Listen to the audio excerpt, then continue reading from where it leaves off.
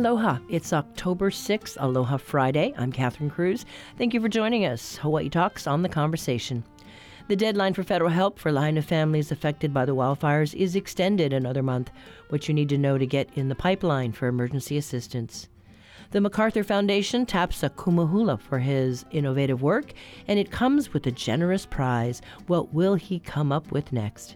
And the Hawaiʻi International Film Festival kicks off this month, and this year spotlights films from Hong Kong and Taiwan. But there's something for everyone, including a flick about zombies to get you in the mood for Halloween.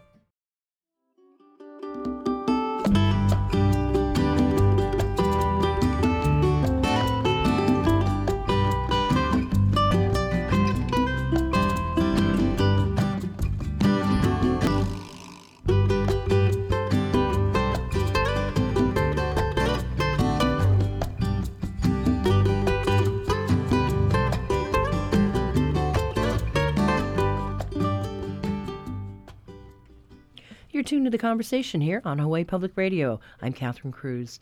Sunday, October 8th, marks 2 months since the disastrous wildfires that claimed 98 people and left thousands homeless. Those families are eligible for emergency help thanks to the federal government.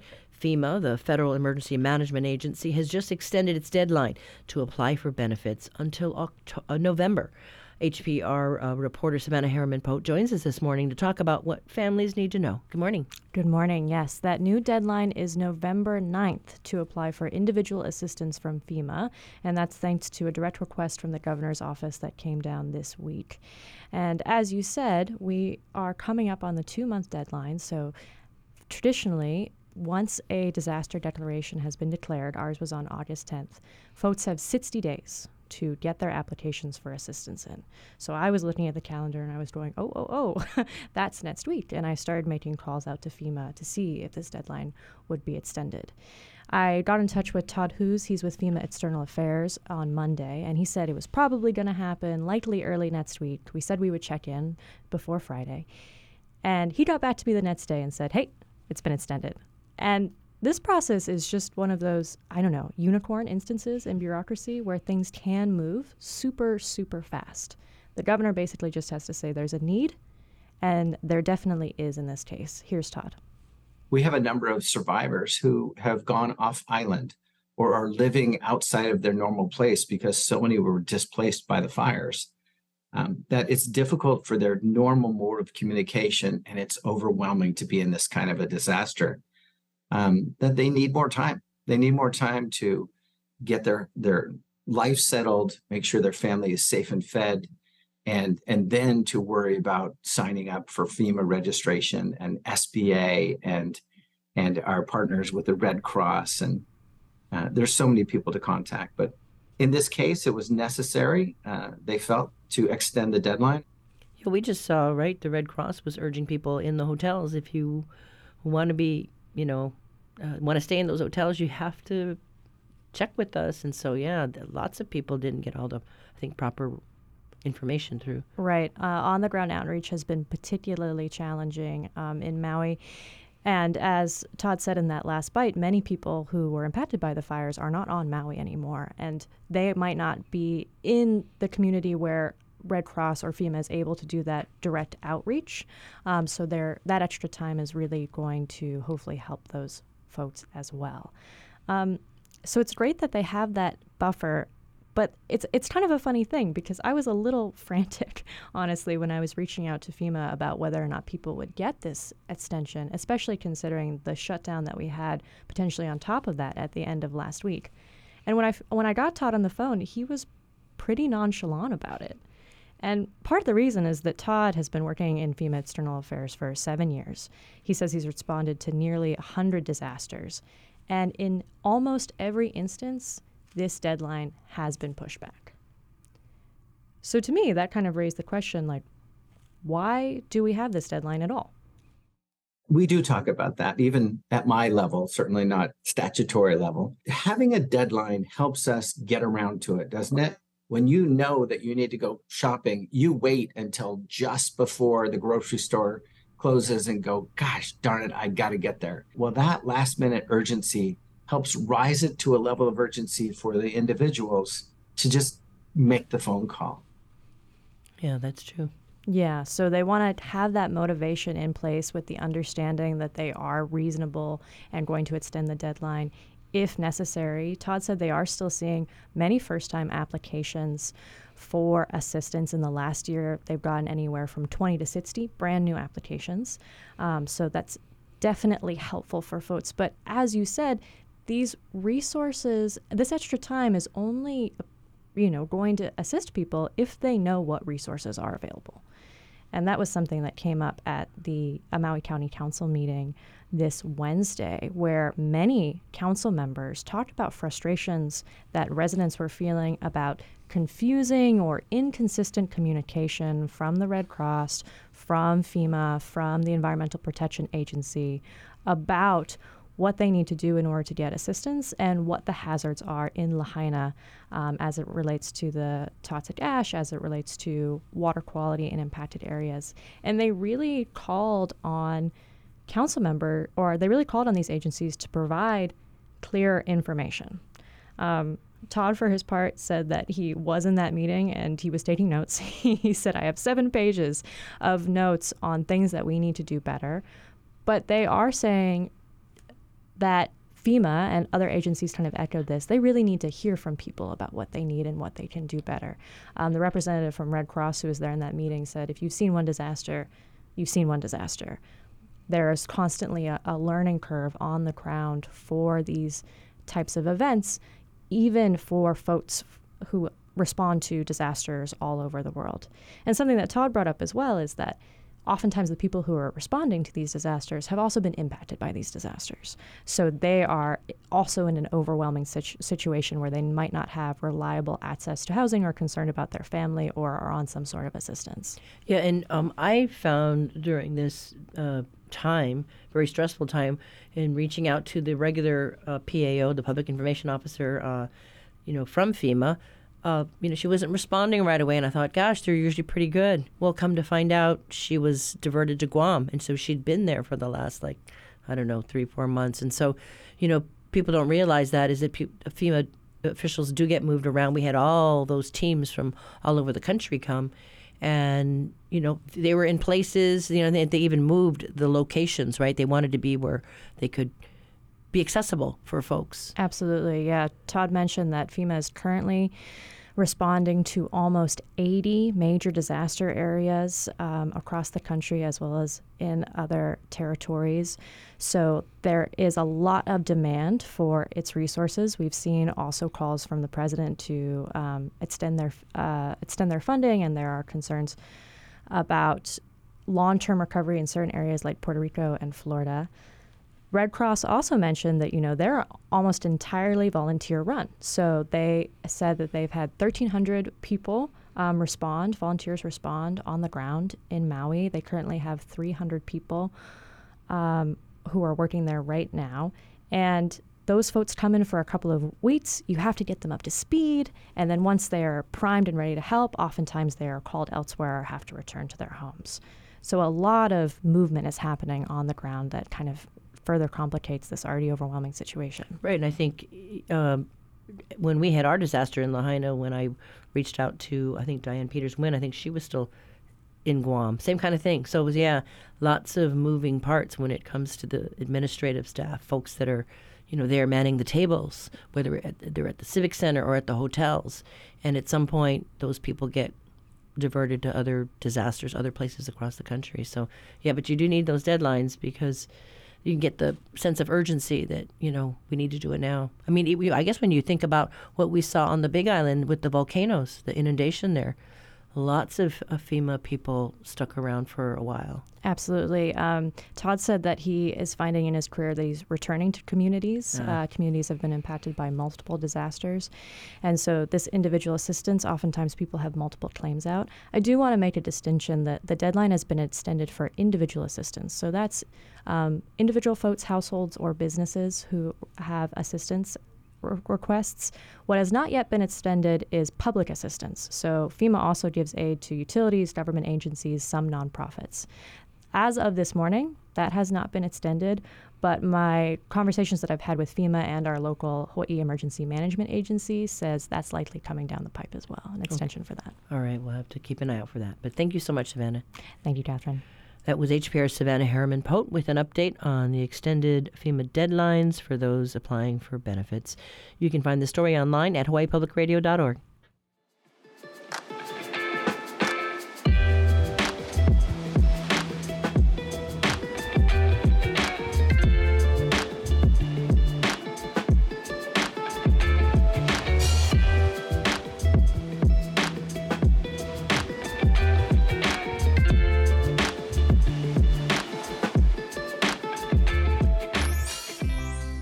Support for the conversation comes from the HPR Local Talk Show Fund, which helps Hawaii Public Radio sustain and grow its locally produced talk shows. Mahalo to contributor PCAT, Pacific Center for Advanced Technology Training.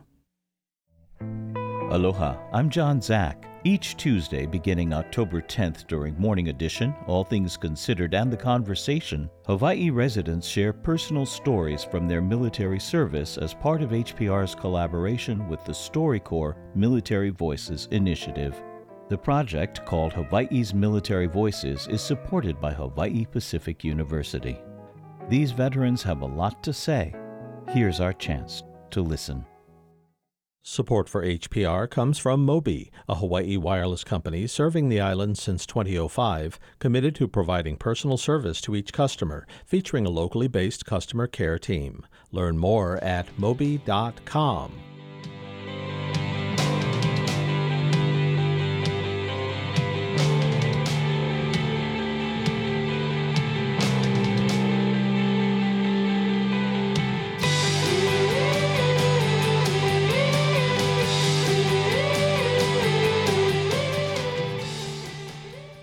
Honolulu Civil Beat's lead story is about the Maui County budget, which is severely in the hole. Nathan Eagle joins us today with the story for our reality check. Good morning, Nathan. Long time no talk. Good morning. Yeah, so your story is a bit of a head scratcher because they've got this shortfall, and it's surprising what's being proposed to, how to plug those holes.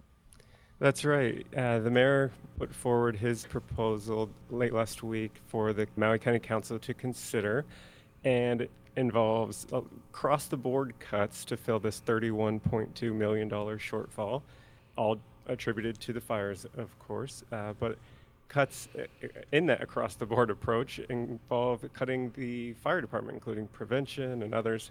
It's modest cuts there, just in the thousands of dollars, but it definitely caught the eye of some council members already. Yeah, so how they plan to do this?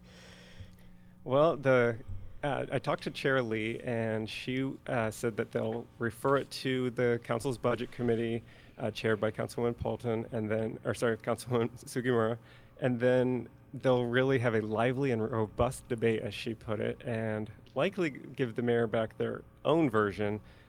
She says that they're not inclined at all to want to touch the fire department or any of this across-the-board approach.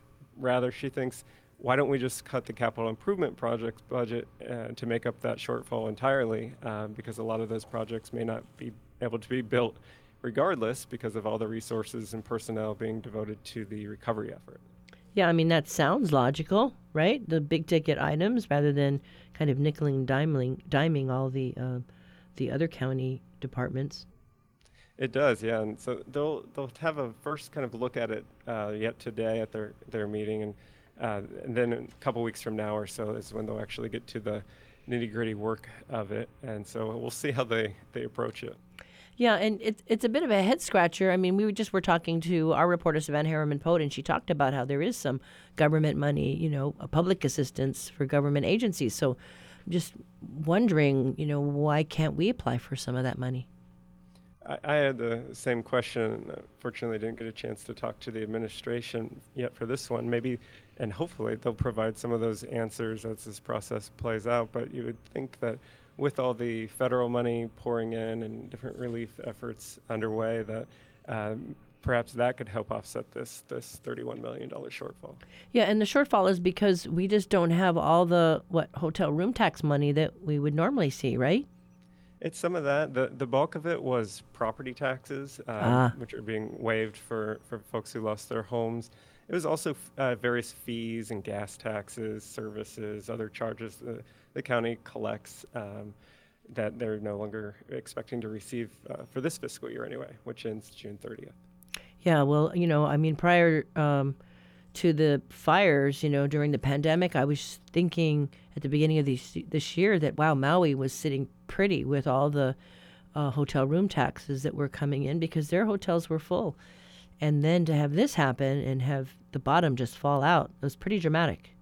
It's a complete 180 and something they're going to be trying to figure out. There'll be a lot of policy questions going forward that they're going to have to very, very much sort through. And then, of course, it remains quite controversial still, the whole reopening of West Maui, which could help with revenues, as UHERO economists have pointed out. But you have a big chunk of the population out there that, including the thousands who delivered petitions to the governor this week saying, please hold off on reopening West Maui to tourism. So we'll see what happens there as they search for some of those lost revenues. Right, yeah. And the economists were saying that Maui was losing, or I think the state was losing like $13 million a day because, some tourists decided not to go to other islands as well. So, yeah, it's a tough one. You're trying to be sensitive, and I know they're saying that the trickle of tourists will be just that, a trickle early on. It's not going to be a big onslaught, after Sunday. That's absolutely true. Yeah, they're saying don't expect anything overnight. It's going to be months and then into years before they really see things turn around. Yeah, well, hopefully the situation improves and that the residents don't feel so, I guess, harassed. I guess maybe it's the fear of it, right? Fear of questions, and it's tough. It's tough. But thank you so much, Nathan. Thank you. Appreciate it. That was Nathan Eagle with today's Reality Check. To read the full story, visit civilbeat.org.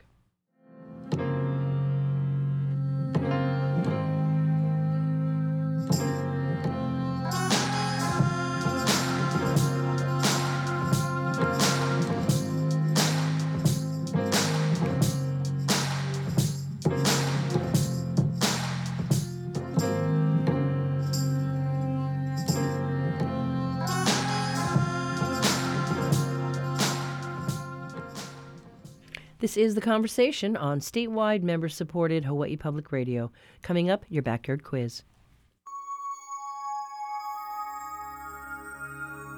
Oni hoa, ole hua, oni hau, o kauai, o ahu, o molokai, o lanai, o Maui, o ka ho'olawe, o Hawaii. Today we're looking through our old photo albums to revisit a popular landmark that exists only in pictures and memories. Almost a century ago, the Kau Corner Drive-In opened for business in 1935 on the corner of Kapi'olani and Kalakaua Avenue. Passers-by were welcomed by a huge Crossroads of the Pacific sign showing the distance and direction of cities around the world, including New York, Berlin, Cape Horn, Manila, and Shanghai.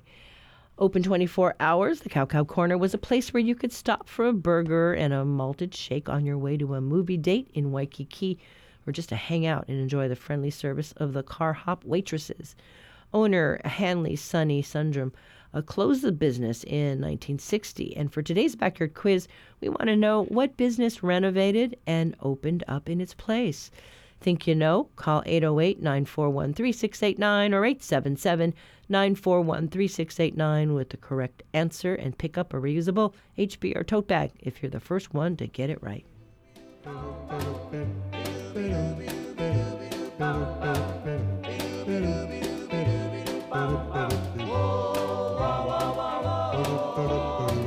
along with me, I'll be your lover, troubles on your mind now. It's what you gotta do, open up your heart and come along with me. Support for the Backyard Quiz comes from NAREIT Hawaii, which supports nonprofits providing housing for the homeless, including U.S. vets, with its Kama'oku Kauhale Tiny Homes community. NAREITHawaii.com. Each week, New Dimensions explores the social, political, scientific, environmental, and spiritual frontiers with some of today's foremost social innovators, thinkers, scientists, and creative artists. Hi, I'm Mary Mackey, author of The Village of Bones. Next time on New Dimensions, I'll be talking about the peaceful cultures of prehistoric Europe. Beginning Sunday morning at 11. Support for HPR comes from the Honolulu Museum of Art, presenting Lauren Hana Chai, The Five Senses, an exploration of loss, love, and healing. Now on view, honolulumuseum.org.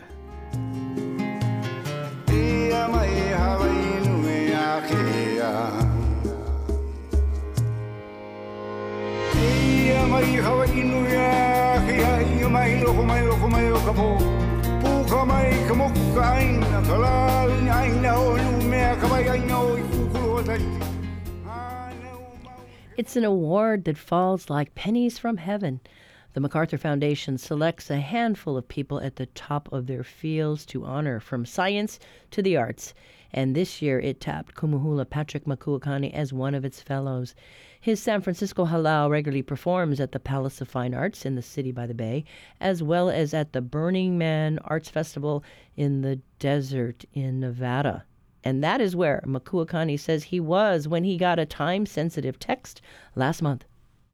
All I got was a text message saying that you haven't returned our calls and we're trying to reach you. This is the MacArthur Foundation and calling you with a time-sensitive, confidential matter. And that came through as a text because I didn't receive their calls. I'm in Burning Man. There is no cell service, really. And I'm thinking to myself, what the hell is the MacArthur Foundation calling me for? And I never reached her. It took like days of calling back and forth and not getting in touch with her and her not getting in touch with me. Finally, like 5 days later, I got back to San Francisco and she told me why she was calling. I'm like, oh my God, what the hell? It was shocking. Well, I had visions of you at Burning Man in the mud, making mud angels because you were so thrilled at hearing the news, Yeah. but you didn't really know until... Yeah, but I didn't really know. Okay, so you try to think, why isn't MacArthur Foundation calling me? Am I kidding? I'm like, no, I can't be. I must owe them money. Do I owe them money? What's going on here? So I didn't really know, and it was frustrating. And walking in that mud, it's like your foot gets stuck with every step. I had to go back to camp and wrap my boots in plastic bags. It was crazy. Yeah, usually Burning Man, you have dust in every orifice, but it's a little different this year. It was a little different. You got back home and then discovered you won. A MacArthur Fellow. It's like, might as well win an Oscar. How is this supposed to happen? How do they even know who I am and what I do? It was baffling and just an incredible amount of gratitude. But it was a shocker. Well, the pressure's on now because I was thinking the last time we talked, you had just gotten a grant to do Mahu. And that show was spectacular. I mean, oh my goodness, just to have Mahu in San Francisco and then to have it come here. And it was such a wonderful production. Thank you. Yeah, I was very happy with that. I was really, really just extremely pleased, especially with the Hawaii production. Every time I do a show here in San Francisco, we're very well received, and that's fortunate for us. But when I take it home to Hawaii, people get, you can't help it. People get you in a way that they can never get it over here because it's that hometown idiosyncrasies that only us local people can understand, So as much as people love it here, and they did, it's like, back at home, it's like I'm home. I get to be with my people, and it's just an exciting opportunity. And to watch these transgender artists, I told them I didn't want you to be background musicians for dancers. I wanted you to be forefront and center and tell your stories, but not the freaking encyclopedic version. Like, bring it down, Wikipedia. You guys talk too much. Our show was supposed to be 50 minutes first half and 50 minutes second half. Was an hour and a half and like an hour and 20 minutes. I'm like, ladies, it was. Bring it down. It was so heartfelt and very powerful. And I recalled when we had talked a few years ago, you were planning to do something on the cruise lines, and then the pandemic hit. And so that got stopped. But then we went in plannings again, not for a cruise line, for another opportunity. And, Yeah, so we're still working on that and seeing what happens. But what do you do with $800,000, Patrick? Wow. You know, this is so funny because I dip my toes in the water, a possibility, and then I take them out really fast. And then I dip them again and take them out really fast. It's like I decided to let myself just enjoy this time of being a fellow and not worry about what I'm going to do with the money, and I'll just let that happen naturally. So the only thing that I really thought about so far was this will enable me to engage in opportunities and collaborations with fellow Native Hawaiian artists whose work that I really admire and that inspire me. And I would love to support what they do. And, you know, and it's a collaboration, so I get a huge, I get a lot of inspiration and art making out of that collaboration as well. So it's a win-win for both of us. And they're really some wonderful people that I can't wait to share their artistry with the world. For folks who don't know, this is not the type of fellowship that you apply for. You can't apply for this grant. No, right. You have to be nominated, and we don't know how the nomination process is. We have no idea who nominated us. I know that there's a strong vetting process that happens after you're nominated, but you have no idea. That's why when they call people, it's a shocker because you didn't apply for it. You have no idea if you get a call. And you know what's sweet is when we got together with the other fellows and the foundation the other day on Zoom, the MacArthur Foundation kept telling us how this is their favorite day the whole year to finally meet everyone. And because the joy, the jubilance is so palpable, it's just incredible. Yeah, off the charts, I can imagine. Yeah. How can you not be? And I have to say, you know, there are people in here who are nuclear physicists and mathematicians and social justice and environmental work. Things are really important to, like, shifting our world to making it a better place. And then there's hula. And you know what? Hula does the same thing. It's just as important as all those other disciplines. And that makes me really, really proud. Proud of hula, proud of my culture, and thankful to all my kumu and my ancestors. It's really an award. I know people say this all the time. It's more than me. It's for other people. But it really is in my case. I say it takes a village to raise a kumu. And, you know, to think, really, by you getting this honor, you honor them. Yes, absolutely. And I couldn't have done it without them. I mean, there's so many people on whom I stand on the shoulders of so many people, and I cannot even express the gratitude that I have to the countless of people who have helped to get me to this point where I am today. And really to San Francisco, who provided me a place where I felt unshackled, but yet always grounded by Hawaii. I've never felt once that I was apart from home. I'm always felt tethered to the mothership, so to speak. But being here in San Francisco, which is really a city that celebrates expression and art and also funds you in a way that Hawaii never could, you know, that's the other thing. It's the funding here, once you tap into the system, is extraordinary. If you have work that's, you know, proves to be something that people want to see, that has an aesthetic appeal. And I think for us, because we have this tradition as well as this contemporary outlook, people really appreciate that. And I'm currently trying to reframe this conversation around tradition as something that's stuck and mired in a certain place in time, you know, as a static symbol of heritage and culture, because tradition is really, it's not. It's dynamic. It changes. It shifts with the environment. And in order for us to be vibrant and culturally relevant, things have to change over time. And I recognize how innovative our ancestors were. And even the hula ancestors, when you look back at all the old hula that we don't have today, I mean, there was so much innovation in the art form. And it makes me look like a kindergartner dancing hula. Please, people think I'm innovative. They should look back at all these other hulas that our ancestors were teaching and crafting. Well, you know, I was just thinking, would this grant help you expand your reach?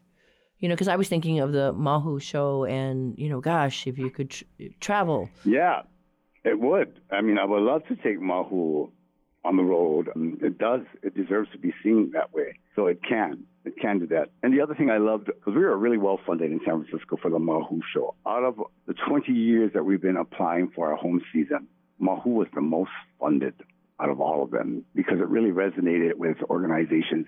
Because at the time, there was a lot of, there was a national discussion about trans rights and the vitriol that was thrown against this community. So people really felt that this was an important show. And my point with Mahu was not to go out there on stage with a rallying cry and a strident call for justice. It was like, you know what?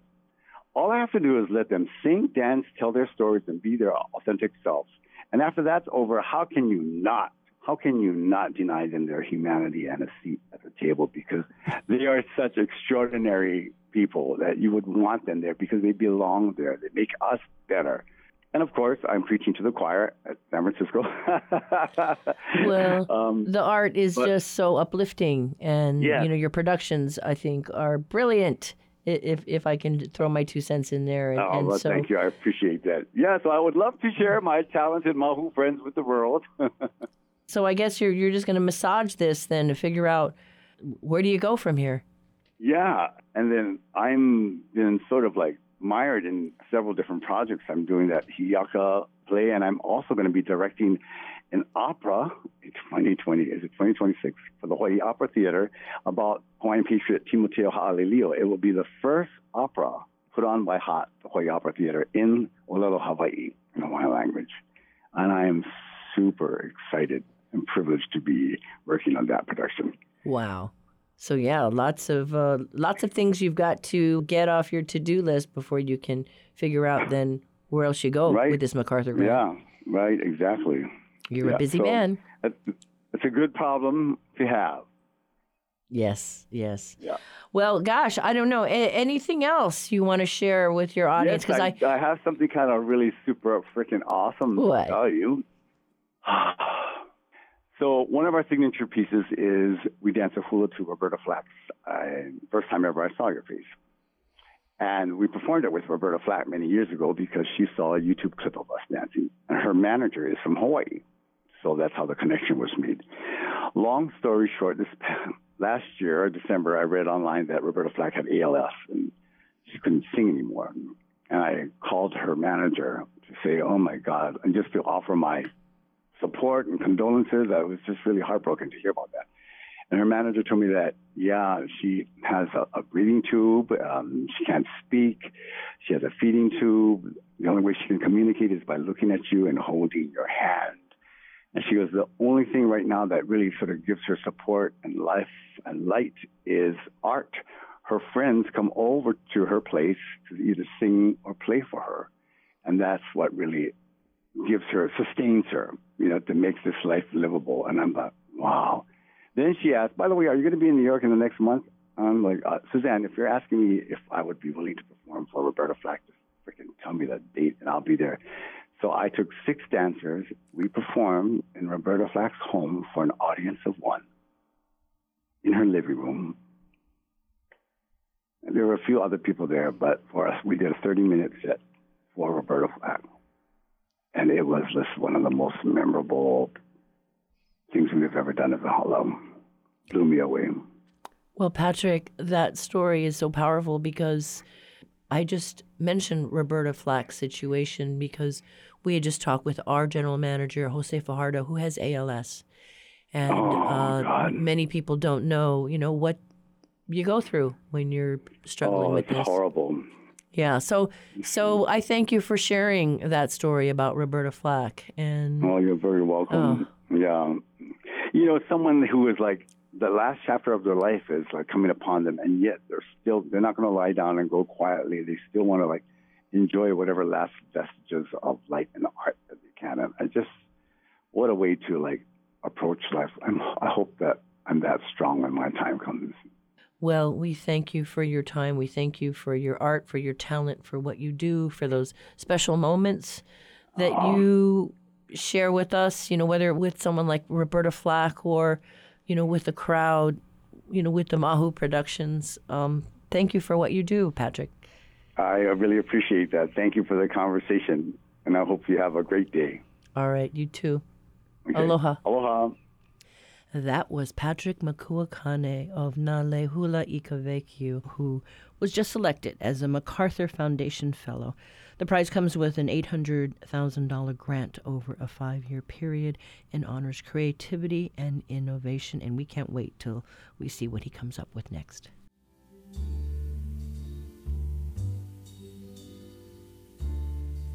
The first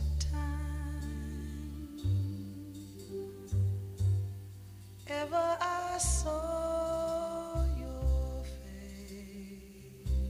face, I thought the sun rose in your eyes.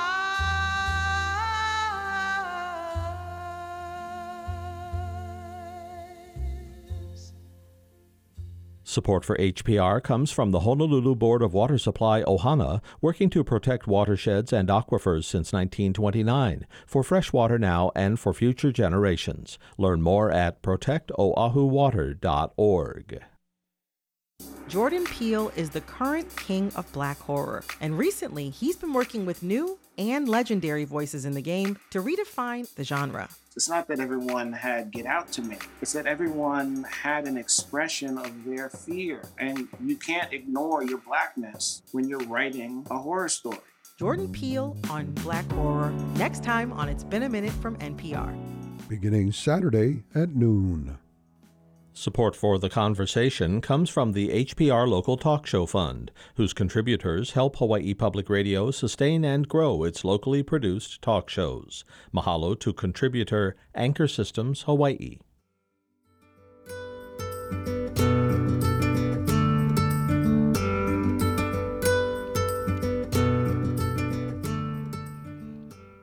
Now it's time to pop today's backyard quiz answer out of the oven. Earlier in the show, we waxed nostalgic about the popular eatery Cow Cow Corner, owned by Hanley Sonny Sundstrom. His 24-hour drive-in was established in 1935 on the corner of Kapi'olani and Kalakaua Avenue. He also owned Cow Cow Jr. on Nimitz Highway and Cow Cow Kitchen, a pancake house and fried chicken restaurant in Waikiki. Unfortunately, Sundstrom lost the lease to the Cow Cow Corner property in 1960. In October of the same year, the new renters, Spence and Cliff Weaver, converted the space and opened Coco's Coffee Shop, which is the answer to today's backyard quiz. The prime piece of real estate was later taken over by the Hard Rock Cafe in the late 80s, and today the Honolulu Coffee Experience Center sits on the busy corner where the crossroads of the Pacific once reigned. You can see a 3D replica of the colorful sign with arrow markers showing distances to military bases at the Pearl Harbor Visitor Center. We had no winners today, but that was our quiz. If you have one, send it to talkback@hawaiipublicradio.org.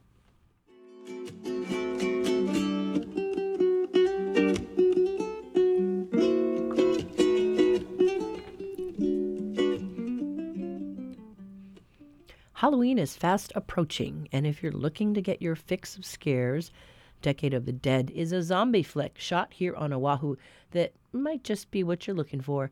It was co-directed by local filmmaker Whairai Richmond. He's making his directorial debut after years working on music videos and major film productions as a producer. Richmond is the son of veteran Hawaii actor Branscombe Richmond, who has been a familiar face in film and TV since the 1960s. The Conversation's Russell Subiono sat down with the younger Richmond in our studios to talk about the film. So the film takes place 10 years after a global zombie outbreak, and our story follows 3 survivors, seafaring survivors that have survived through bounty hunting, and they retrieve a bounty. Basically, they rescue a survivor from this large cult gang called the Sworn, and they bring this survivor to this island to his group of villagers and survivors. Yeah. And there the story sort of takes off, and we find that some very interesting things are happening on this island, and our heroes have to fight and survive. You filmed Decade of the Dead entirely on Oahu with a local production crew and a pretty diverse cast as well. Usually zombie movies or horror movies in general tend to be very makeup heavy or location specific or maybe even special effects heavy. What were some of the challenges that you had to overcome in order to do this kind of genre movie here? Yeah, this movie was extremely difficult. We have scenes that take place on water, in the water, under the water.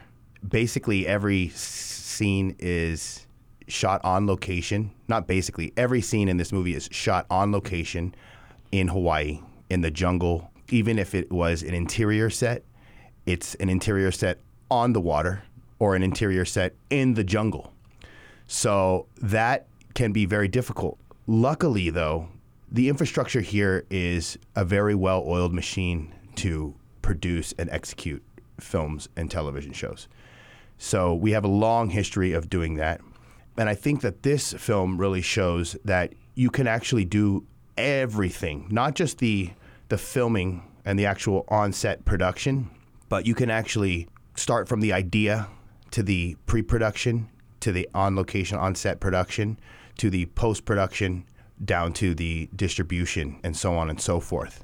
When you think about how Hawaii is used in film, whether stories are set here or used as a backdrop for other stories, what does it say about the versatility of Hawaii in being able to tell a story?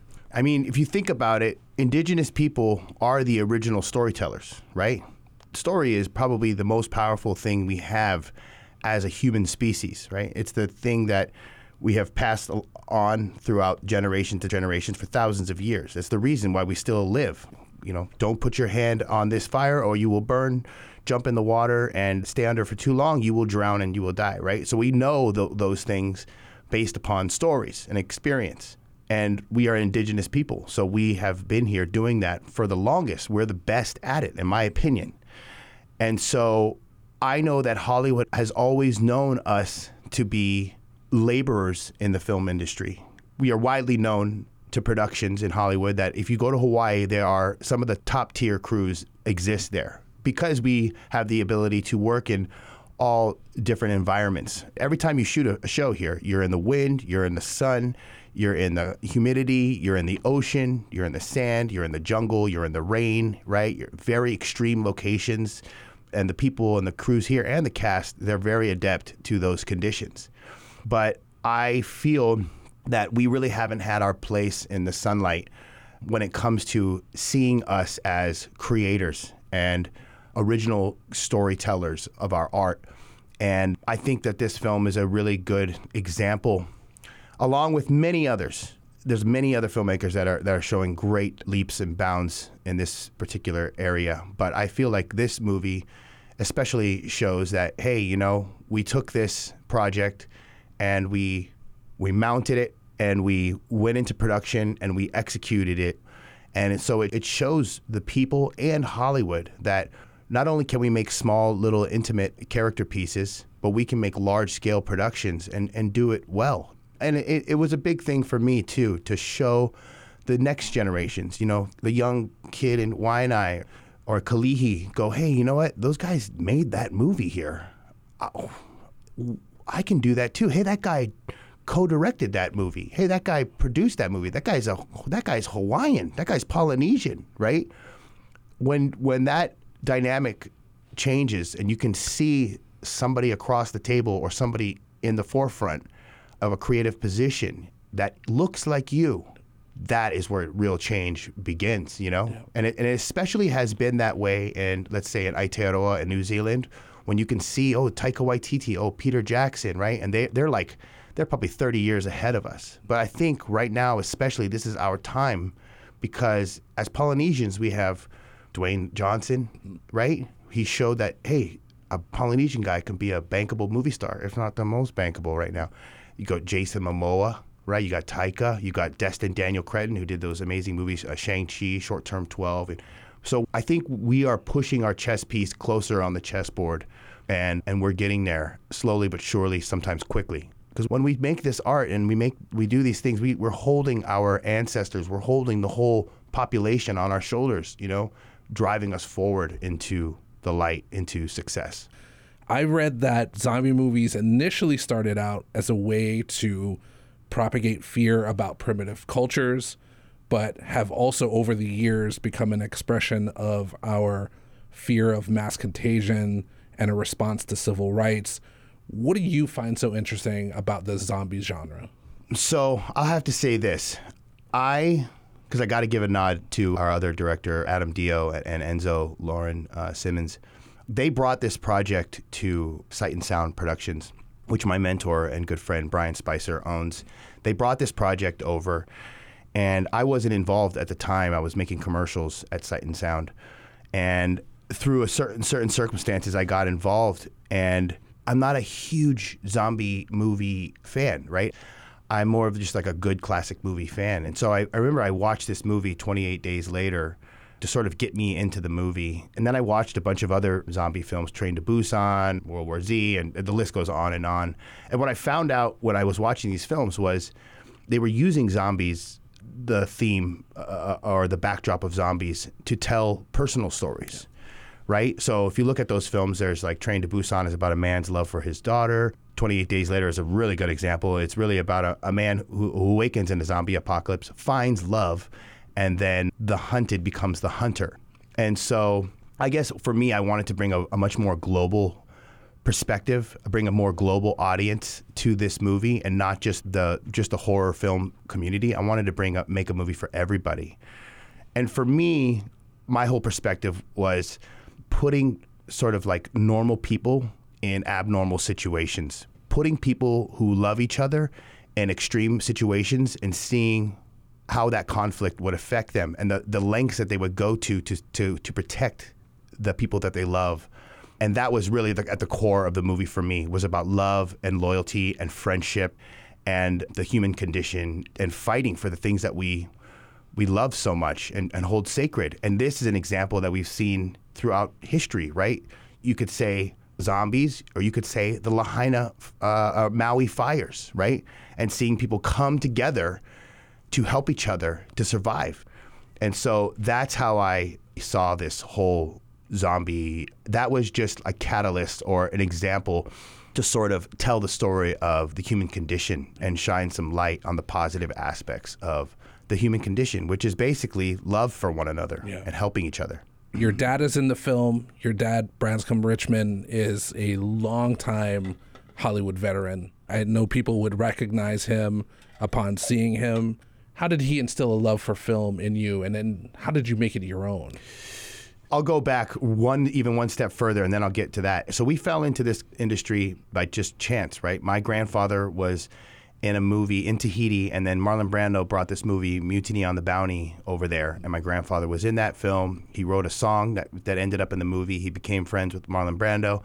Eventually, he made his way back to LA to film the stage scenes of that movie, and that's how we are in the film industry. So my father grew up on TV and movie sets his whole life, right? Back in the days, my grandfather was very talented. His name was Leo Richmond. Very talented man. He sang, he danced. And in those days of the 1950s and 60s, they had a lot of productions where it was a lot of singing and dancing and spectacle.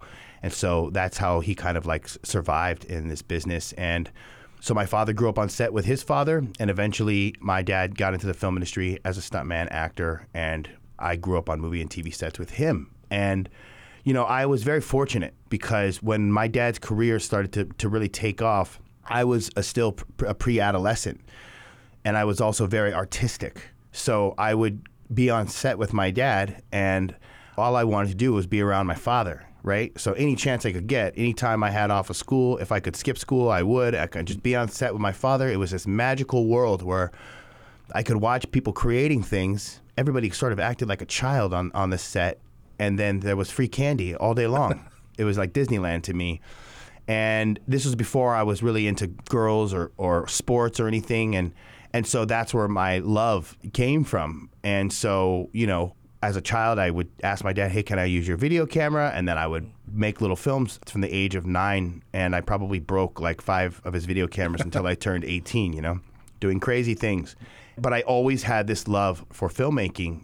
And that really has been my father and I's connection, because I found that one thing in my life that I loved more than anything, right? That was my sport. It's the thing that wakes me up in the morning. It's the thing that I think about when I'm going to sleep at night.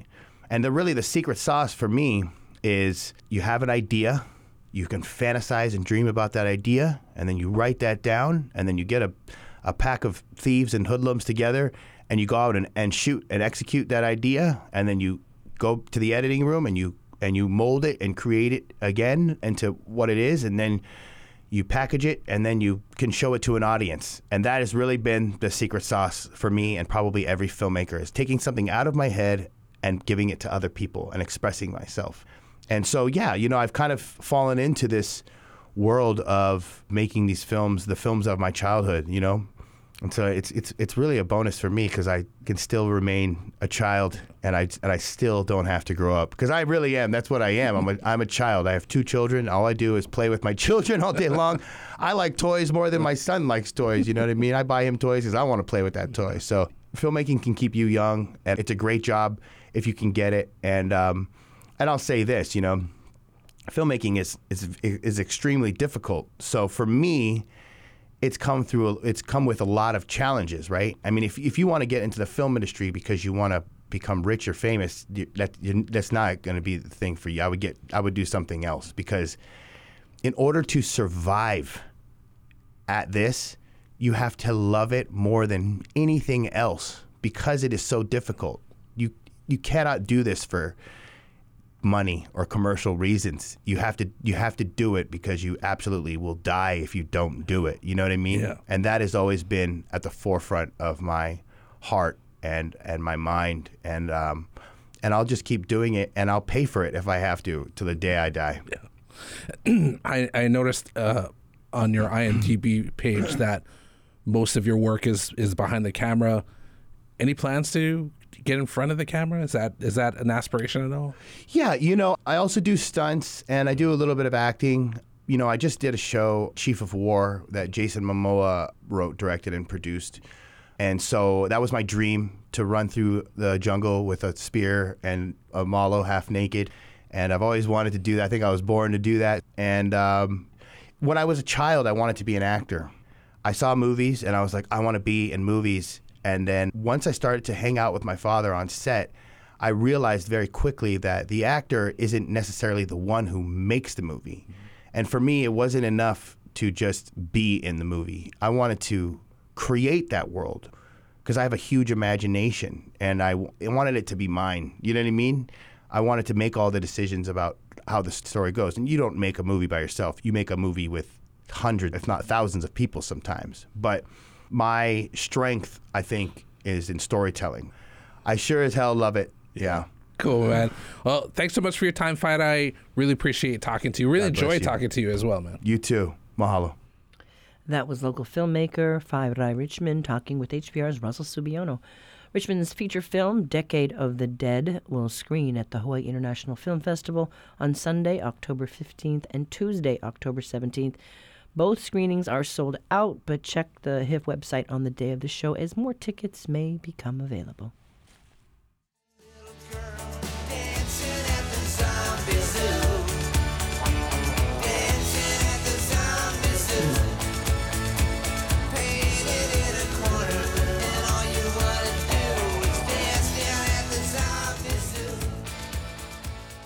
That is it for this Aloha Friday. We'll have reports from Maui, as Sunday marks the day we welcome visitors back to Maui.